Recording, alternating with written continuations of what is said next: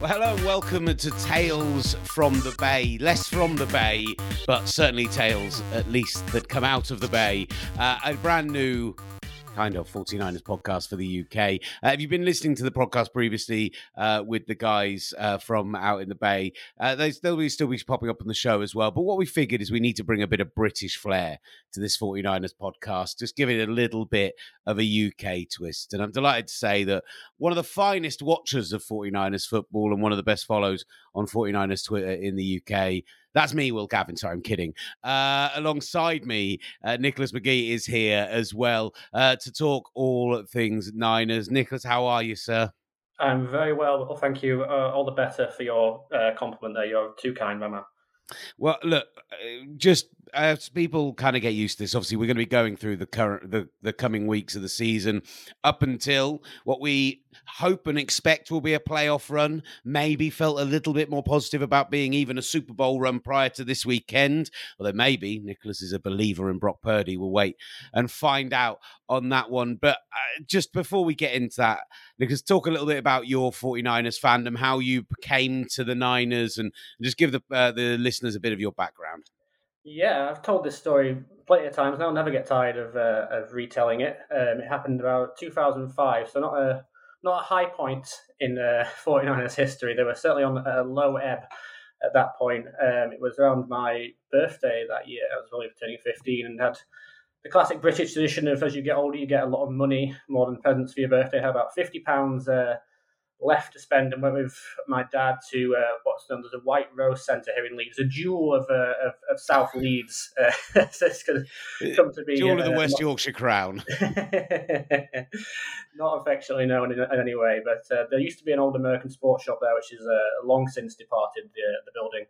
And I went in there with him and looked around at some jerseys, and for a second, pondered around some New York Jets jerseys until I was hastened away to a section of a shop that had 49ers ones with an old linebacker by the name of Julian Peterson, and agreed with my father that the jersey was nice and bought it, and decided to get plugged in and joined the old message board in the time where message boards weren't just resided on Reddit. There used to be one on the official website there, and made some friends there, and eventually became a moderator of that. I've still got the Joe Staley autographed picture behind me from that they gave me for doing that task. They did that in the jacket, which I still have and can bring out now. It's getting colder, and yeah, just progressed from there as more and more games got shown on Sky, and have got more and more into it and learning the game, and eventually went out there in 2013, before Candlestick was demolished, to see them beat the Rams. I've been out there again since in 2016. Not been able to get back there since. Had plans for 2020, but we all know what happened in 2020, so that got the kibosh put on it. But yeah, it's just continued to grow from there, and have had so many friends and so many connections that they have so many emotional ties to this team now that I can't see myself ever getting away from them. Love it. Absolutely love it. Similarly, I kind of... I spent a bit of time in the Bay Area when I was younger. My old man worked for a company that had a base out in San Francisco, and the first game I ever watched on American TV was a Sunday night football between the 49ers and the Giants back in around similar era, a little bit earlier, around 2002, 2003. I always say that if I'd got an earlier flight, I'd probably have ended up being a Raiders fan. But I instead a 49ers fan, and you just, over those 20 years, you become diehard, don't you? You can't help it. And I mean, Nicholas, you're a guy who... like I say, following you on Twitter, you break down film now, you pay real attention to it, you're out there putting clips out of the All-22 and stuff. So when did you start doing that and really trying to like engage with people on social and really get into like, you know, not just following the team, but actually kind of breaking down what they do?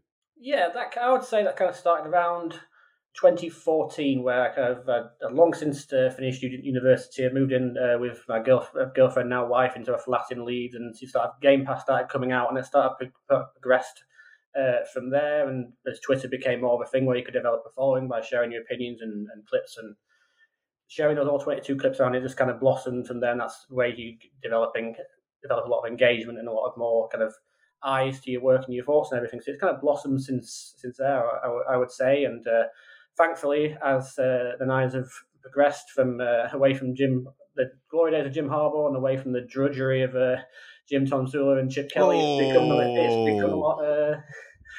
become a lot more fun to break down, and people are more engaged with more of the diverse scheme of Kyle Shanahan.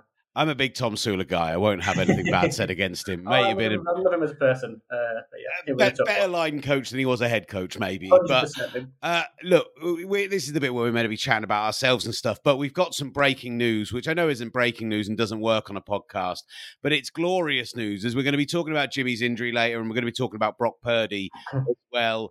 The news is Baker Mayfield to the Los Angeles Rams.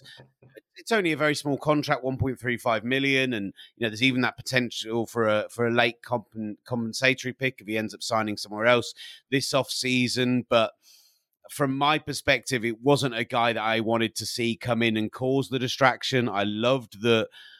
Brandon Ayuk speaking this week spoke about the fact that he was going to be Brock Purdy, and that's where he's going to ride with Jimmy Ward, who in the post-game interview that we did with him on TalkSport this past weekend just talked about his poise and how much he loved him. And so we'll hear that a little bit later in the show as well. But Baker Mayfield is coming to the division, just not coming to the Bay, Nicholas. Yeah, I think that's great news that he's not being brought in to the Niners. I wish this had kind of happened a week earlier, that he'd been waived and could have signed for the Rams and could have helped the Rams have better quarterback play against the Seahawks than they got from John Wolford. Then that game might have ended a bit differently, and they might have done San Francisco a huge favour. But no, I completely agree with you. I don't think, having seen a young rookie coming in a pretty desperate situation and play pretty well, that you then want to upset the locker room by saying, here's Baker Mayfield, a guy who doesn't know, is obviously on offense from his days in Cleveland, but hasn't played well for a long time and would need the time to adjust to the system and everything. I don't think that's worth upsetting the locker room balance. And I think Shanahan understood that by quietly bringing in Josh Johnson for his 75th stint at a different NFL team and then just moving on and saying we're good with what we've got. Right, we're going to talk more Purdy. We're going to talk more Jimmy coming up shortly. But first, let's get to our 5 Things feature, with this week features a man who absolutely tore it up during his first game back this week. Defensive tackle / end, plays a bit of both, Arik Armstead.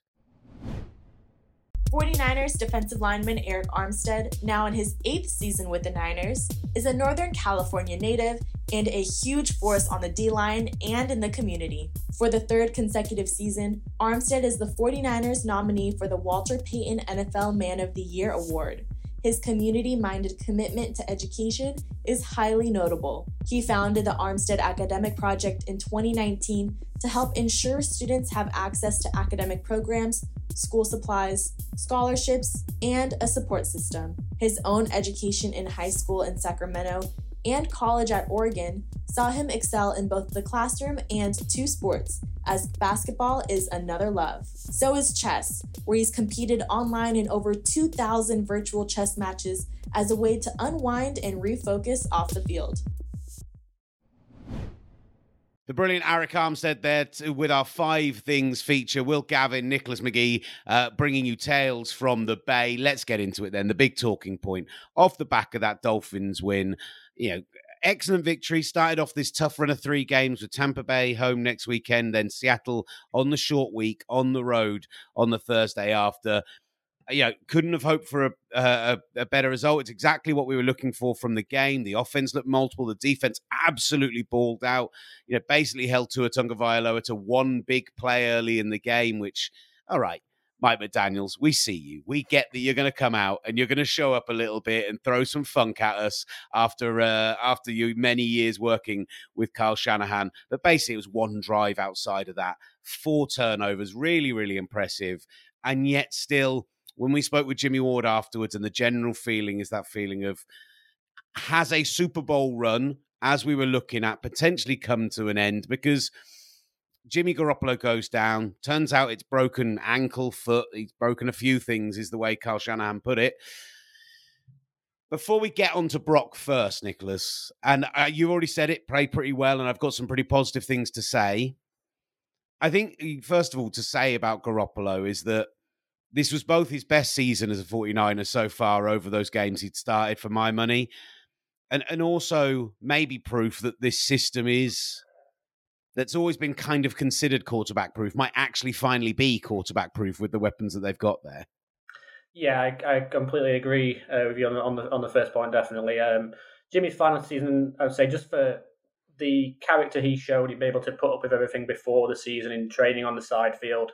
and then agreeing to come back as a backup and then immediately stepping in the emergency situation when Trey unfortunately suffered his injury just speaks to his character and speaks to what kind of a guy he is. And you're right, after the Seahawks game and then the debacle in Denver, which we won't spend much more time on, he's played extremely well. Even in the games they lost against the Falcons and the Chiefs, I thought he played pretty well, and he's really developed and become more willing to push the ball downfield a little bit. But he's often criticised for not doing that. I thought he was getting better at doing that as well. And he really looked at home and really looked like he might be ready to lead this team to a Super Bowl. Whether that's the case now, I don't know if it's Super Bowl bust. It might just be playoff berth, and we'll see how we go. Is probably how it. Because I still think they'll make the playoffs. No, don't think there's any issues there. And you're right. I said this on Twitter day after the fact, is that this was probably the ultimate win for the Kyle Shanahan ecosystem. Is that between the offense and the defense, it proved that it was against a team that themselves have Super Bowl aspirations, and then a third string quarterback is able to pilot the team to a victory against a very, very good opponent. That even though the defense isn't their strong suit, they still have some good players there, and particularly up front, and they were able to do that. And it was a victory for his system and victory for all the coaches that he's brought in, both on the offensive, defensive side, showed how well they get this team prepared to beat anybody, regardless of the circumstances.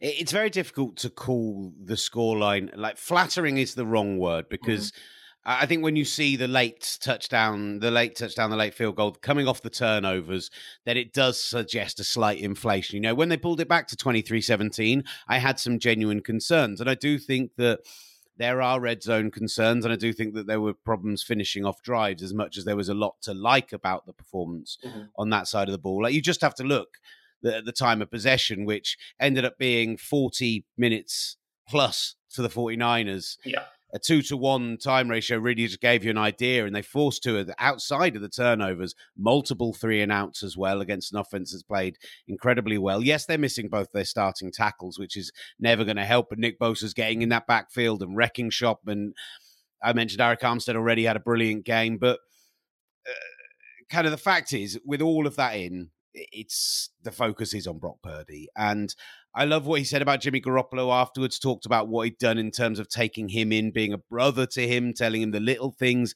his experiences, how they've helped him in his career. He said he shares them with him, not a secretive guy, not a guy who's been in any way difficult about that.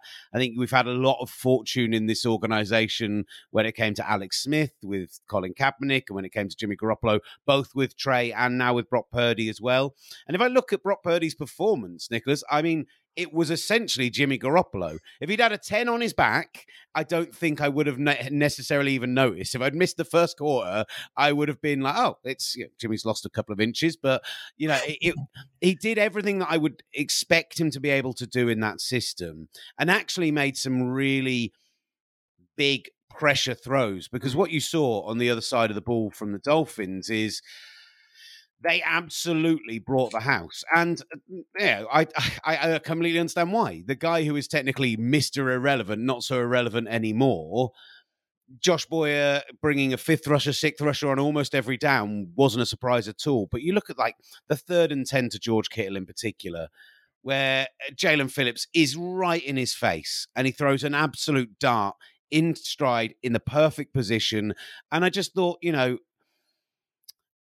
for me, it's almost like he's the antithesis of Trey Lance. Mm-hmm. Trey Lance has that ridiculous ceiling and could be a very, very special player, but played less football than anyone else in the last 3 drafts, in an FCS school, had all of those knocks against him. Brock Purdy started 4 years in, all right, maybe not a Power 10 school, but at least a Power Conference school.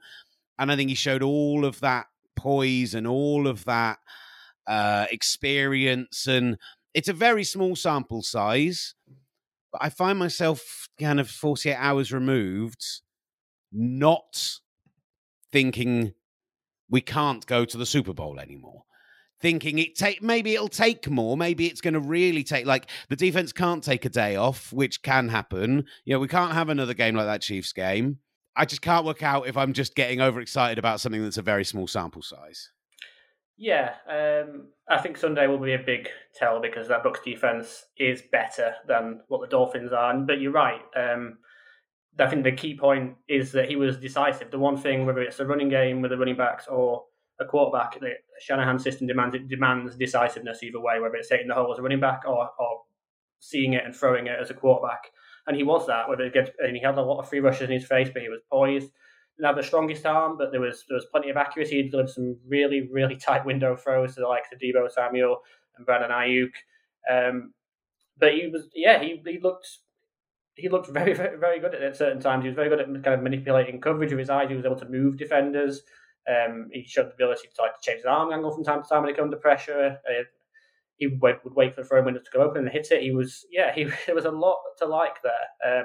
He was supported by one of the better running performances I think we've seen in a while from the Niners running game with Christian McCaffrey. I think he was not 100%, but he fought through very well and was again an asset in the passing game. You had Jordan Mason, who I thought was excellent running kind of those wide zone runs and getting downhill in a hurry, and he's such a big man that he was delivering some punishment out there, and the line played pretty well for the most part, I think.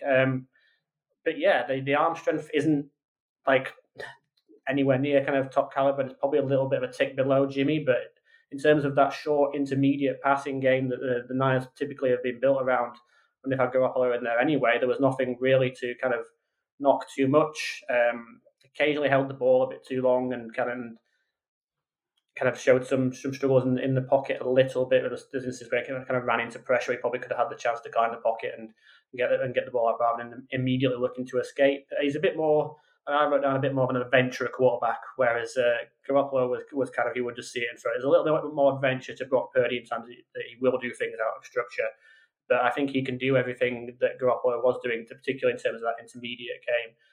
And yeah, I think it's just more of a wait and see kind of thing in terms of the Super Bowl. I think a lot of people telling you that you're crazy to even think that, but I don't think. I mean, we've seen Nick Foles coming in and win a Super Bowl, and okay, Nick Foles had a lot more experience than Brock Purdy does at this level, but strange things can happen, and once you have to get there, and you have to go from there. And the one thing this team will have now is it will have a lot of that nobody believes in his energy, and as much as the Dolphins gave them bulletin board material with the comments from Jeff Wilson that he most it in the lead up to this game just gone, they'll have bulletin board material for the rest of the season with people telling them they can't win it, and they don't need it with the energy this team play with most of the time. I also think that this Dolphins defense is relatively underrated. I think people who maybe aren't watching film and paying kind of close attention, but watching, kind of, people like I probably would be if I wasn't doing this as a job, red zone watchers and kind of more casual fans, won't consider them a top tier defense. But I thought they got really good play out of Christian Wilkins. I thought that Zach Seiler was absolutely excellent this weekend. Bradley Chubb had some really big plays. They've obviously got that excellent secondary that I think people do know about with Xavier Howard, Javon Holland, like big playmakers out there as well. So he didn't do this against an absolute nobody. Yeah. My concern is, and when you come back to what you said about the arm strength, is that is the downside, and that's why he's the antithesis of Trey, is that Trey has that huge ceiling, but that much lower floor. This feels like a higher floor, but also the ceiling is, there's only hobbits are fitting into this room, not necessarily big burly men like you, and I'm sure I think that's where I get concerned that you come up against a really good defense who would do essentially what we did to Tua this weekend, which is flood that intermediate level. I'm not sure anyone has a linebacker core as good in coverage as the 49ers do, but actually flood that intermediate level, make it very, very difficult to make the reads at that level, get pressure on the quarterback so they have to get it out early. And that's where I think there will be games where he does struggle, but he couldn't have done much better out of game one. And I'm aware that we're recording this a couple of days before it comes out, and so people will be aware of all this news, and we're calling it breaking news when we're talking about it. But we have also just heard that Jimmy Garoppolo isn't going to require foot surgery. It's not a Liz Frank injury, and so he could return in 7 to 8 weeks. Now, in the words of Adam Schefter or his sources, that makes him a potential playoff contributor. I think if we're still in the playoffs, come what would then be the division, not even the divisional championship. I think that would be the actual conference championship game, right? If we get to the conference championship game with Brock Purdy under center, I think you turn into the 0-1 Patriots, and you have to kind of go, Sorry, Drew / Jimmy, but we've got to go with the guy that got us here.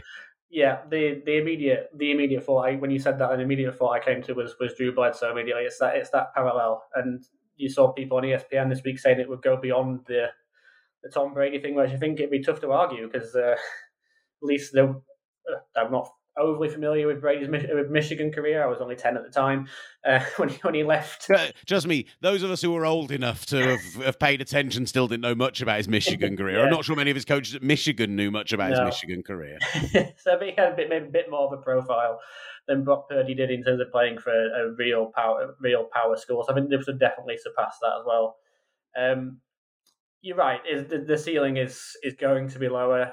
I had the image of a static caravan when you were trying to describe kind of that box you fit into, that kind of thing.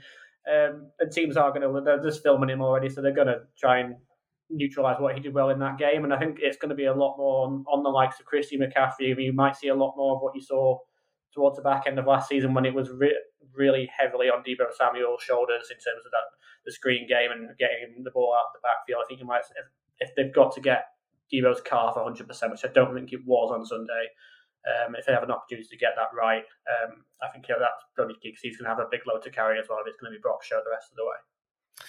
Look, right, we're going to give our thoughts on some of the rest of the NFC coming up. We'll look forward to the Bucs game this Sunday night, which obviously we'll be covering on TalkSport 2, and we'll be covering here on the Gridiron channels as well through Tales from the Bay. But before we get to any of that, let's hear from safety / kind of nickel corner, Jimmy Ward, as he's become over the course of this season. He's one of my favorite talkers in the 49ers locker room. Myself and Larry Kruger were lucky enough to jump on with Jimmy after the game. Straight afterwards on Sunday, we broke the Garoppolo news to him about the broken foot, so you can just hear how difficult that news is, but also some very, very positive things to say about Brock Purdy. 49ers safety Jimmy Ward. Jimmy, are you with us? Yes, I'm with you. Hello, sir. How are you? How's the locker room feeling off the back of that victory? Everybody's excited. We're kind of down. Starting quarterback went down, so we feel for him right now. But other than that, we're happy, to come away with the win. Brock came in and he did his thing. It was just, he had a tremendous game, and he put the team on his back and made some great throws out there. Jimmy, you practiced against. I was just going to say, Jimmy, you practiced against Brock a lot this summer. What we saw tonight is pretty much what you guys have been seeing in practice. Fair to say?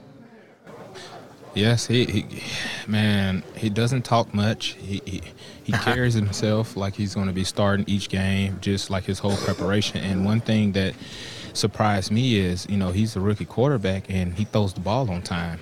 Like normally, sometimes, quarterbacks don't want to throw picks in practice and that, but he trusts himself. If he throws a pick, he's learning, so he's practicing like he play. Like a lot of quarterbacks don't do that. Like they take advantage of scout team knowing they can't be tackled, but he practices good. Oh damn, my bad. Oh yeah, but he practices like he plays. Sorry about that. Debo just walked past that man. No problem. We got to allow for that. That's fine, Jimmy. Yeah, look, I have to say on Brock, I don't know if this came across in stadium for the guys there, but from here at home, after the first touchdown drive, he beat his chest and appeared to mouth what like to us trying to lip read at home. It's my Did he have that feel on the sideline, kind of that carrying of the team, not being a guy having to be carried coming in? Sorry, say that again. It kind of skipped a little bit. Sorry, can you repeat that one more time? Sorry. And it's also very British of me. It's very difficult, I understand, with the that's a cool accent as well. Cool accent. That's too kind. I was saying, like, we saw him beating his chest after the first touchdown and shouting about what looked like, from kind of lip reading on TV, him saying, it's my time, it's my turn. Like, that attitude and that kind of coming into the game and being able to pick it up as that rookie, is that what you saw from him on the sideline? Like almost an instant leadership to him? Yes, man. I didn't even see him beat his chest, but I just seen like how poised he was out there, man. Like, it's amazing. Like, I'm saying, I haven't seen too many rookie quarterbacks come in a game like that. Like, that's a big game. That's a playoff team. Like, I want to say they're either in number 1, 2, or 3 spot in the AFC. For him to come in and have that type of game is amazing. Jimmy, you guys held the ball for 79 plays and over 40 minutes of game action. It was a 2-1 time of possession advantage. I'm just kind of wondering, you guys already have a fast, physical defense. Can you play faster and more physical when your offense possesses the ball for 2/3 of the game? Hopefully, hopefully we're not on the sideline getting cold. But, yeah, we just feed off each other. Like if the offense, making plays and pitting those long drives on, we feed off that. And it makes us want to go out there and three and out the offense and to get the offense back to ball, so they can stay in rhythm. You had the interception, the first turnover of that second half, that kind of swan dive over the receiver as well. I have to say was particularly impressive from our end. But also what we saw in that play was Eric Armstead getting right up to his face as he released. So tell us a little bit about that play, but also what Eric brought to the defense today. Oh, that's big time. Eric being back, man, that's tremendous. He's one of the guys who's very stout in that middle, helps to stop the run. I have to shout out to the other guys that was in there, too, while Eric was out. They did a great job, in his absence. But on that interception, it was a pivot route. They run the same offense as us, so I know they like a lot of whip routes, pivot routes. So I just looked at it. It was kind of like a slow pivot. He kind of stuttered coming off the ball, so I said, okay, he's going to do a double move. And I seen the ball. Quarterback had pressure. He just threw it, and then I dove and jumped to catch, caught it, and I tried to get up and, TD, but I think I got tripped up from behind or something. Well, it was a great overall defensive performance by you guys, holding this team to 17 points. There was a lot of jawing early in the week from Mostert and Jeff Wilson about Jimmy and about this game. Did that jawing continue on the field today? And did it add to your resolve to get this one because, maybe there is a little bit of a rivalry between McDaniel and Shanahan? Definitely. It was a lot of competition out there. Both teams was competitive. They know us very well, and we know them very well. Coaches and players. So I know there was a few guys that was blocking me a little extra hard. Trent Sherfield, who scored the 75-yard touchdown. He said something slick to me, but I'm not really a talker. I kind of talk with my pad to him, and I kind of write that down. Like I'll eventually go back to safety next year, and you got to catch the ball coming across them. And I remember that, and I won't take it lightly. The reports coming out now, Jimmy, I don't know if you've got them in the locker room yet, but is that Jimmy Garoppolo did break his foot this evening and so likely will miss the rest of the season. It's obviously a huge blow, and he's come in and performed so well in place of Trey. And we've talked a lot about Brock Purdy on this call already, but it speaks to that next man up mentality you guys are going to have to carry. Yeah, that's unfortunate. We got a good team. We got a stacked team. So, that shows right there. Brock was able to come in and win the game for us. And I was banged up at the beginning of the season. Eric Armstead just came back. Kinlaw out. A lot of guys been E-man out. We had, Demo come in, and he just caught him a pick. So, we got guys that can always sub in because we got a lot of starters here. Even if you're not starting right now, you can eventually end up starting, and all you got to do is just plug in and play. What'd you think of the big boy, J.P. Mason? Man, he was impressive. Almost 6.5 yards a carry. I was eager to see him. We finally got a chance to get some extended run. Nobody wants to tackle him, huh? That's my underdog. That's my underdog, man. I love Mason. I remember when we first got in, I was trying to we was doing, it was camp. We was doing point block drills and stuff. So I tried to jump in, and then I was like, man, Mason, let me go. Until I ended up missing it, and I was like, dang, man, I should have just let him go. So I ended up talking to him. I said, man, my bad, bro. I just wanted to go ahead and get my, my rep out the way. But it's just him, to me, I'm happy for him, because he had a great game. But it's just, I saw it back in camp. I seen how eager he was to go out there and do punt drills. And when we on cuff together, he'd tell me, hey, you don't got to worry about my side. Just stuff like that, man. Having young guys like Brock, like Mason come in and be confident and plug in and have great games, man. That just show you how deep our team is and how tight our team is, too. It's a tough couple of weeks coming up as well, Jimmy. Started with today, but next week the Buccaneers, Super Bowl champions just a year and a half ago with Tom Brady, and then the Seahawks on the road. Defining couple of games for you guys. I know I've only just got past this one, but little bit of a side eye on beating Brady and that Bucs offense next week. I'm just, we got to go to work when it's time to practice. Got to wait for the game plan, and of course we want to go out there and come off with the win. But at the same time, we got to put the work in and practice and get to Sunday. Once we get to Sunday, then we're gonna be locked in and ready to go. Jimmy, I get a feeling that there's no panic here if you guys have to go the rest of the way with Brock. A win like tonight, kind of stamps that this kid can win games in the NFL. And he may be a rookie, but it's rookie in name only. He was a 4-year starter, a very experienced player. Do you feel that confidence that the team has in Brock that you guys can win games going forward with him? Yeah, definitely. That's why Coach kept him on the team. That's why he made the team, and that's why he's been the backup all year. We saw it in preseason, like how good he was, how confident he was, and how he throws the ball, how he moves around in the pocket. So it's not a surprise to us, to be honest. I'm more happy for him, that that he's able to get his shot and he's able to shine like how he did today.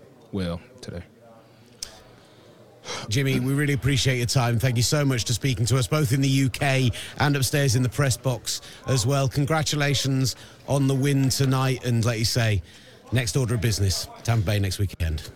Thank you.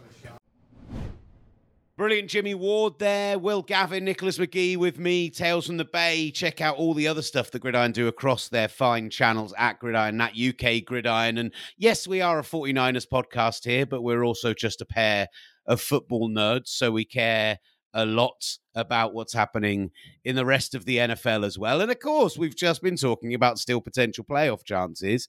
So let's talk about those other teams in the NFC, Nicholas, who we think, we have some belief can go deep in the playoffs this year. Who in particular right now are you looking at, and say we weren't having to look so internally with our own concerns, who are you looking at in the NFC and thinking that's the team I don't want to face in January? Well, it's been kind of in a conference of 2-3 for much of, or maybe 4. Cause I'm still not buying into this Vikings thing, particularly after barely squeaking past the Jets on Sunday. I'm not buying that. I mean, I know they beat the Bills in that incredible game, and the noises I made with that Justin Jefferson catch a few weeks ago, I think woke up half the street in my house. Kind of got several stray dogs and cats with that when that happened. But I'm still not completely buying them as being a serious threat. It's kind of been the Eagles, Cowboys, and the Niners. And I think both the Eagles and the Cowboys looked extremely impressive again at the weekend. The Eagles kind of really ridiculous all-around display. The ultimate maybe revenge game with AJ Brown against the Titans. I wasn't expecting that by any way, shape, or form. And to do that to a Titans team that's been pretty stout against most teams across the season, be that the Chiefs or the Bengals, they've given everybody kind of a game and made it go down to the wire, and the Eagles just made it a no contest. An AJ Brown performance so good that the Titans fired their GM 2 days later for letting him go out of the building. That's I think the first GM fired with a winning record in his career. I mean, it's a genuine kind of double take at my phone when I saw that one. They're probably still the most impressive. The organisation wouldn't pay him the money up front that he wanted in order to come in line with the other wide receivers in the market, which, as we saw as Debo fans and everywhere else, whether it was DK Metcalf, whether it everyone got 20 million plus, they weren't willing to pay him 20 million plus, so he asked to go elsewhere. I don't think that's John Robinson's fault, but there we go. Going off on a tangent, carry on. It's still a conversation for them. I'm sure we could spend a long time on that one. But I think the Eagles probably still the most impressive. It's kind of blasphemous to say anything nice about the Cowboys on the 49ers podcast. Given the history, they do look to me a bit better than they did last year. Particularly, I've been very impressed with the offense after losing Amari Cooper. You didn't think they'd have the same level of weaponry, but it doesn't look to have affected them. Very impressive how that two-man backfield has kind of worked. They've finally submitted to some kind of balance between Zeke and Tony Pollard, ignoring the words of Jerry Jones, actually written about this in the upcoming edition of Gridiron, that kind of the balance between the two, showing the value of a running back room, having the explosiveness of Pollard and the thump of Zeke is really working for them, and CeeDee Lamb's been excellent, and they're getting bits out of Dalton Schultz, and Dak is healthy and firing. I don't think their defense is as good as that of the Niners or even the Eagles, to be honest. You saw in the first half and a bit of that Colts game that they can be got at, and it's just that the Colts collapsed into a puddle in quite a pathetic way in the second half there. That kind of ran away with it from there. But I think it's still the Eagles with the Cowboys a tick below, and not buying into the Vikings. And we'll see where the Niners end up in the morass if Brock can keep this going. I think on that Cowboys defense, which is one of those that has had a huge amount of praise, like there are obvious issues, like Trayvon Diggs is clearly a turnover machine, but also is a guy who gives up big plays regularly because he focuses so much on jumping routes. It kind of reminds you of early Richard Sherman before he got a little savvier and focused less on the picks and more on the coverage. I still think they're weaker at linebacker than most, although Leighton Vander Esch has, I think, stepped up more in the last 2 or 3 weeks to look like the guy that we expected him to be. And there's a few other players on that line who have done stuff. I thought Odighizuwa was much better this week. Dorrance Armstrong had a couple of big plays, but they are way thinner than the other teams. Mm-hmm. The Eagles remind you of that Eagles team that went to 52 and beat the 51, 53, whichever one it was, and beat the Patriots in Minneapolis because they could just rotate constantly on that line and it made such a difference. And, okay, they are turnover heavy as well, which is proven to be less sustainable against good teams. But I just think that lack of depth from the Cowboys when they're coming up against teams that are as multiple as the Eagles are in their run game and as we are in our run game, that will cause a problem for them. And of course, any team loses their best player, it's a real problem. But I feel like if the 49ers lost Nick Bosa, there is enough depth there that they will make up for it. Mm-hmm. They can't recreate what he does, but they will find a way. I think if you lose Micah Parsons, then, you might as well just not even bother turning up for the playoffs as far as I'm concerned. Sorry, Cowboys fans. Yeah, you remove kind of the fear factor of that defense, and I think there was for 3 quarters, there wasn't any reason for the Colts to be scared of them, but then the snowball kind of got going with several turnovers, and then that was it. And there is better depth there. I've been impressed with Dorrance Armstrong all season. DeMarcus Lawrence has looked a bit more like himself this season after kind of a couple of injury hit years, but yeah, Parsons is kind of the straw that stirs the drink, as they say, and he's the one that when they need that splash play, he delivers it. I'm not sure that you'd be able to ask Dorrance Armstrong and Lawrence and others to be able to fill that void of that play that the defense really has to game plan for. I think another offensive line, if Parsons was there, would be relish the chance to just say, okay, we'll focus on Lawrence and we have to account for Armstrong and a few others in rotation. But if you remove Parsons from that equation, it becomes a lot easier to game plan for. I do, just to make sure that we're not just focusing on those two teams, we're going to be talking about the Buccaneers this coming weekend. And I really was impressed with what they did over a 2-week span prior to coming back from Germany, because they finally got the run game going, a run game that had been going at 60 yards a clip prior to that, and suddenly they're picking up 180 on the grounds while they're in Munich. The comeback against the Rams was just classic Tom Brady, last-minute comebackery, and then we saw that again against the Saints this week. I was astonished to find out that in 52 career come-from-behind victories, fourth-quarter victories, I was astonished to find out. I mean, 52 is actually a quite low number for a guy who's been in the league for 25 years anyway. But that's because they're often, particularly when it's the Patriots, because they're often winning games in the fourth quarter rather than losing them. I was amazed to find out that only twice has he come back from 13 points or more down, which was Monday night against the Saints, and then Super Bowl 50. I mean, I've proven that I can't remember the numbers anymore. Yeah. That one was 52, right? That was 51, 52, whichever one it was. Those are the only 2 times come back from 13 points. So there's still part of me that looks at this and thinks, if Wirfs is healthy, if Donovan's healthy, if the line looks good, they can still win at those matchups in the trenches. And I still think they can cause people real problems. And they're the team that I refuse to write off, even though they consistently are this roller coaster of a team. And then, the Giants, the Commanders tying that game last week was bizarre. And both of them, I think, maybe don't have Super Bowl aspirations, but are threatening at being some kind of, a spoiler in the postseason. I think one of those two teams will come in and knock out a divisional champion. And actually, the Seahawks are the one that I kind of feel the least positive about. Obviously, as a 49ers fan, I feel that anyway. But I don't know, like, that magic in the last few weeks just seems to have petered out a little bit, and it took some beating to beat the Rams this week. And I just felt like that Munich trip and everything that they kind of did. I don't know. It hasn't felt like that absolute team that has just devastated over the first couple of months of the season. Maybe the talent's catching up on them, but what you can say about them, if we're going to be positive, is for a Seahawks side that hasn't drafted well for like 5 or 6 years, man, have they hit in this draft. Yeah. To get 2 starting tackles, 2 starting corners, and a starting running back in one draft is just practically unheard of, unless you've somehow amassed like 10 first, second, and third round picks. Like, it is unreal hit rate for them. And so they're going to be a force in the division for years to come, I think. I mentioned the Bucs there. Let's talk about Sunday. In the 9:25 window, it's both on TalkSport 2 and it's on Sky. What do you think about this game this weekend? I mean, all the talk this week is going to be about Brock Purdy, but have you seen enough out of the Buccaneers to think they can come to the Bay and cause us real problems? Problems, yes. Win the game, probably not. I think it depends.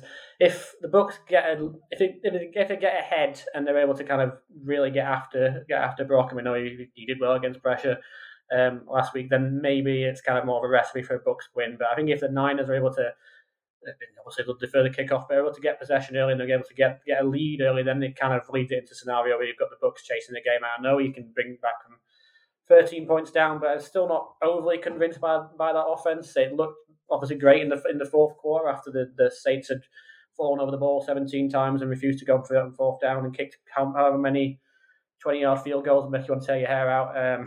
But yeah, they had a big part. You sound like a man who stayed up to watch Monday Night Football last night. I actually didn't know. I watched the first half and then watched the second half in amazement at Dennis Allen contriving to throw that away, which is bizarre. But yeah, the defense is an uptick on the Dolphins. Is a better defense than what it was. Ollie Connolly has written about that in Gridiron for this month. How the defense has improved, particularly with the addition of Bradley Chubb. But I think the Buccaneers is still a tick above. So that will be a tougher test for Brock. It'll probably be a lot harder to run the ball with those linebackers, with Devin White and Levante David.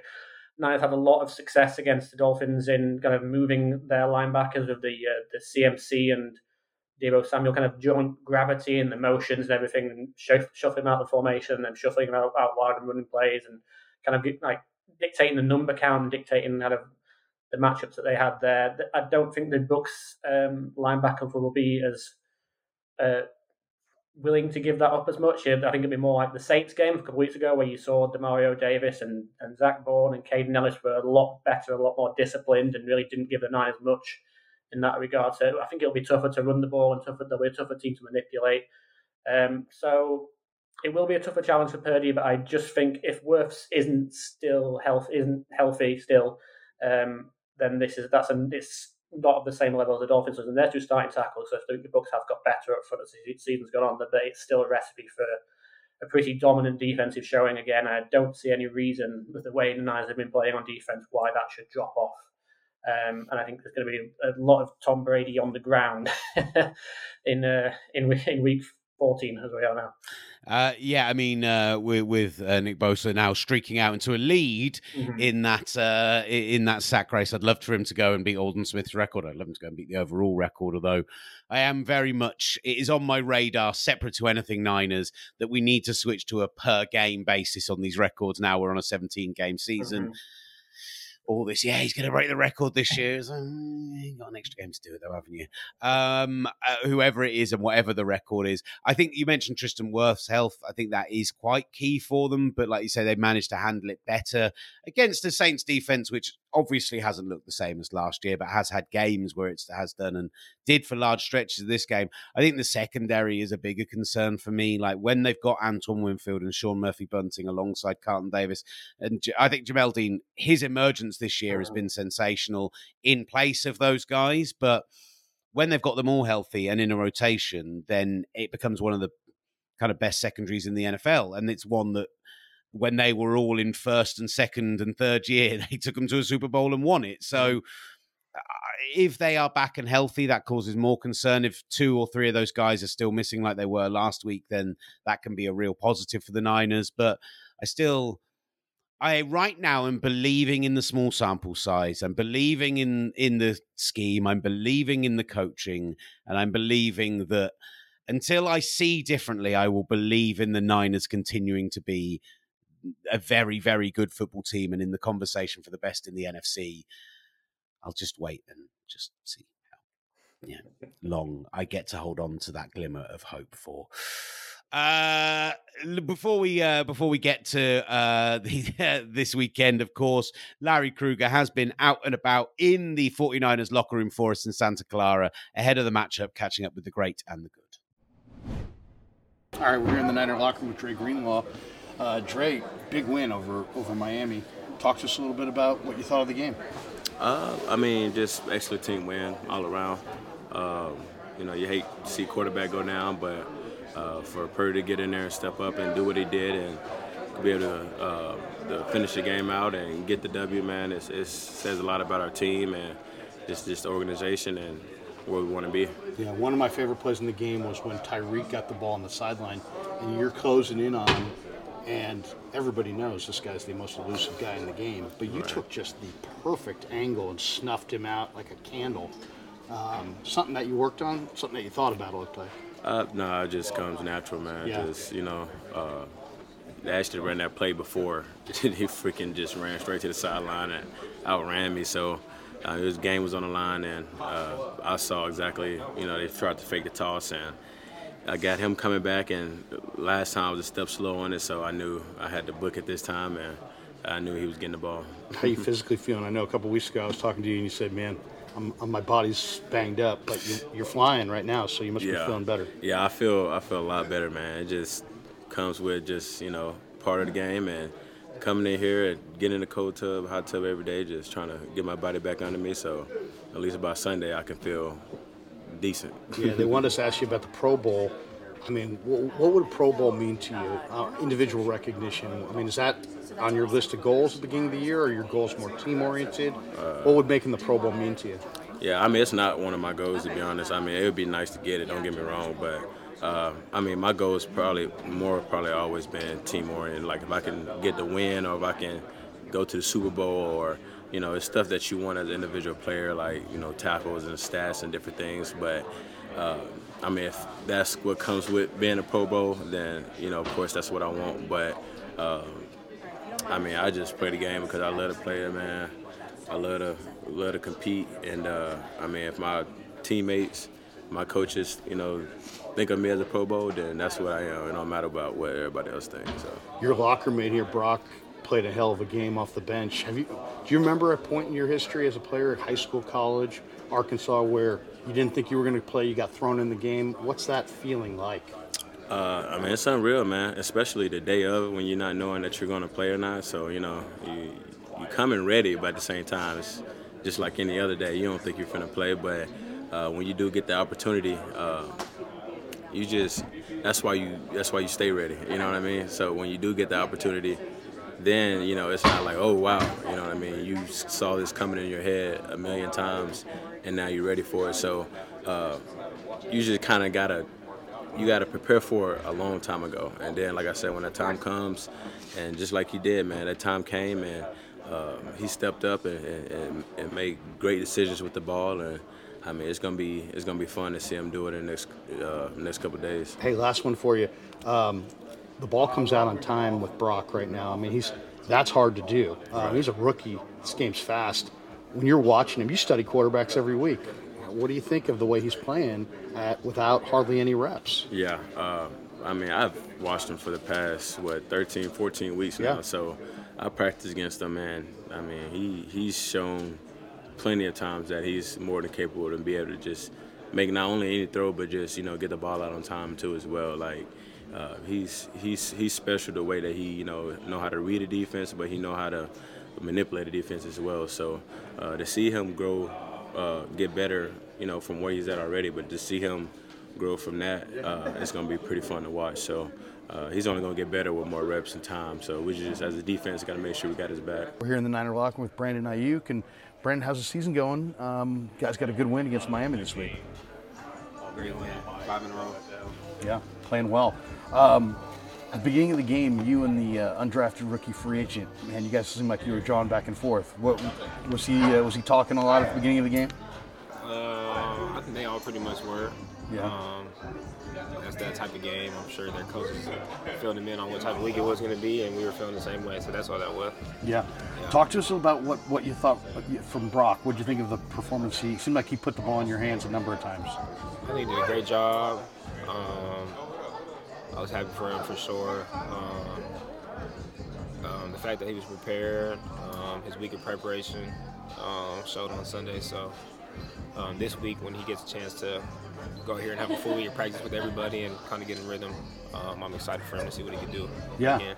Again. I would imagine it helps a lot as an offensive player, especially getting that week with the ones. I expect him to probably be better this week than he was last week. How do you see it? Yeah, like I said, he gets a week of preparation to kind of work with everybody and get a feel down rather than just being thrown into fire on Sunday. So I'm happy for him. Yeah. Is it pretty much what you've seen in practice or since camp with him? He seems pretty consistent. PURDY? Yeah, as far as Brock is concerned, as far as the way he's thrown it, seems pretty consistent, and he really has been consistent since minicamp. Yeah, super steady. The way that he's gone about his business, I think everybody in the locker room can respect the way that he does things and the way he shows up on a day-to-day basis. So now that it's his team for whatever the case may be, forever how long that may be, we're excited to see what he can do. Yeah, teams don't typically play or win games with their third-string quarterback, but I get a feeling that you guys really believe in this guy. You were asked this week about Baker, and you're like, "Hey, we're riding with Brock." What's the feeling in here as far as where this team is, despite the fact you're on your third quarterback? I mean, I think it's just what the NFL is. It's all about the quarterbacks. There's only 32 of them on any given week, so the talk is always about the quarterbacks. But at the end of the day, he's the next guy up in our room, in our locker room, and we feel confident about anybody that we have in this locker room at any position. I just think it's more so talked about and more so a bigger light on it just because it's the quarterback position, but we feel the same way from any position on the roster. What would it mean to you to make a Pro Bowl?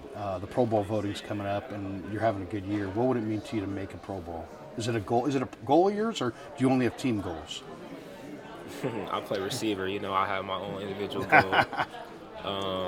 But right now, I don't know. I haven't really gotten into like the Pro Bowl type of goals. I have my own professional goals, individual. But I have a time to reflect on that, and that's usually when I'm cleaning out my locker and going home. Right now, it's December, and we have a chance still with our team goals. So I think my personal and my team and the team goals go hand in hand.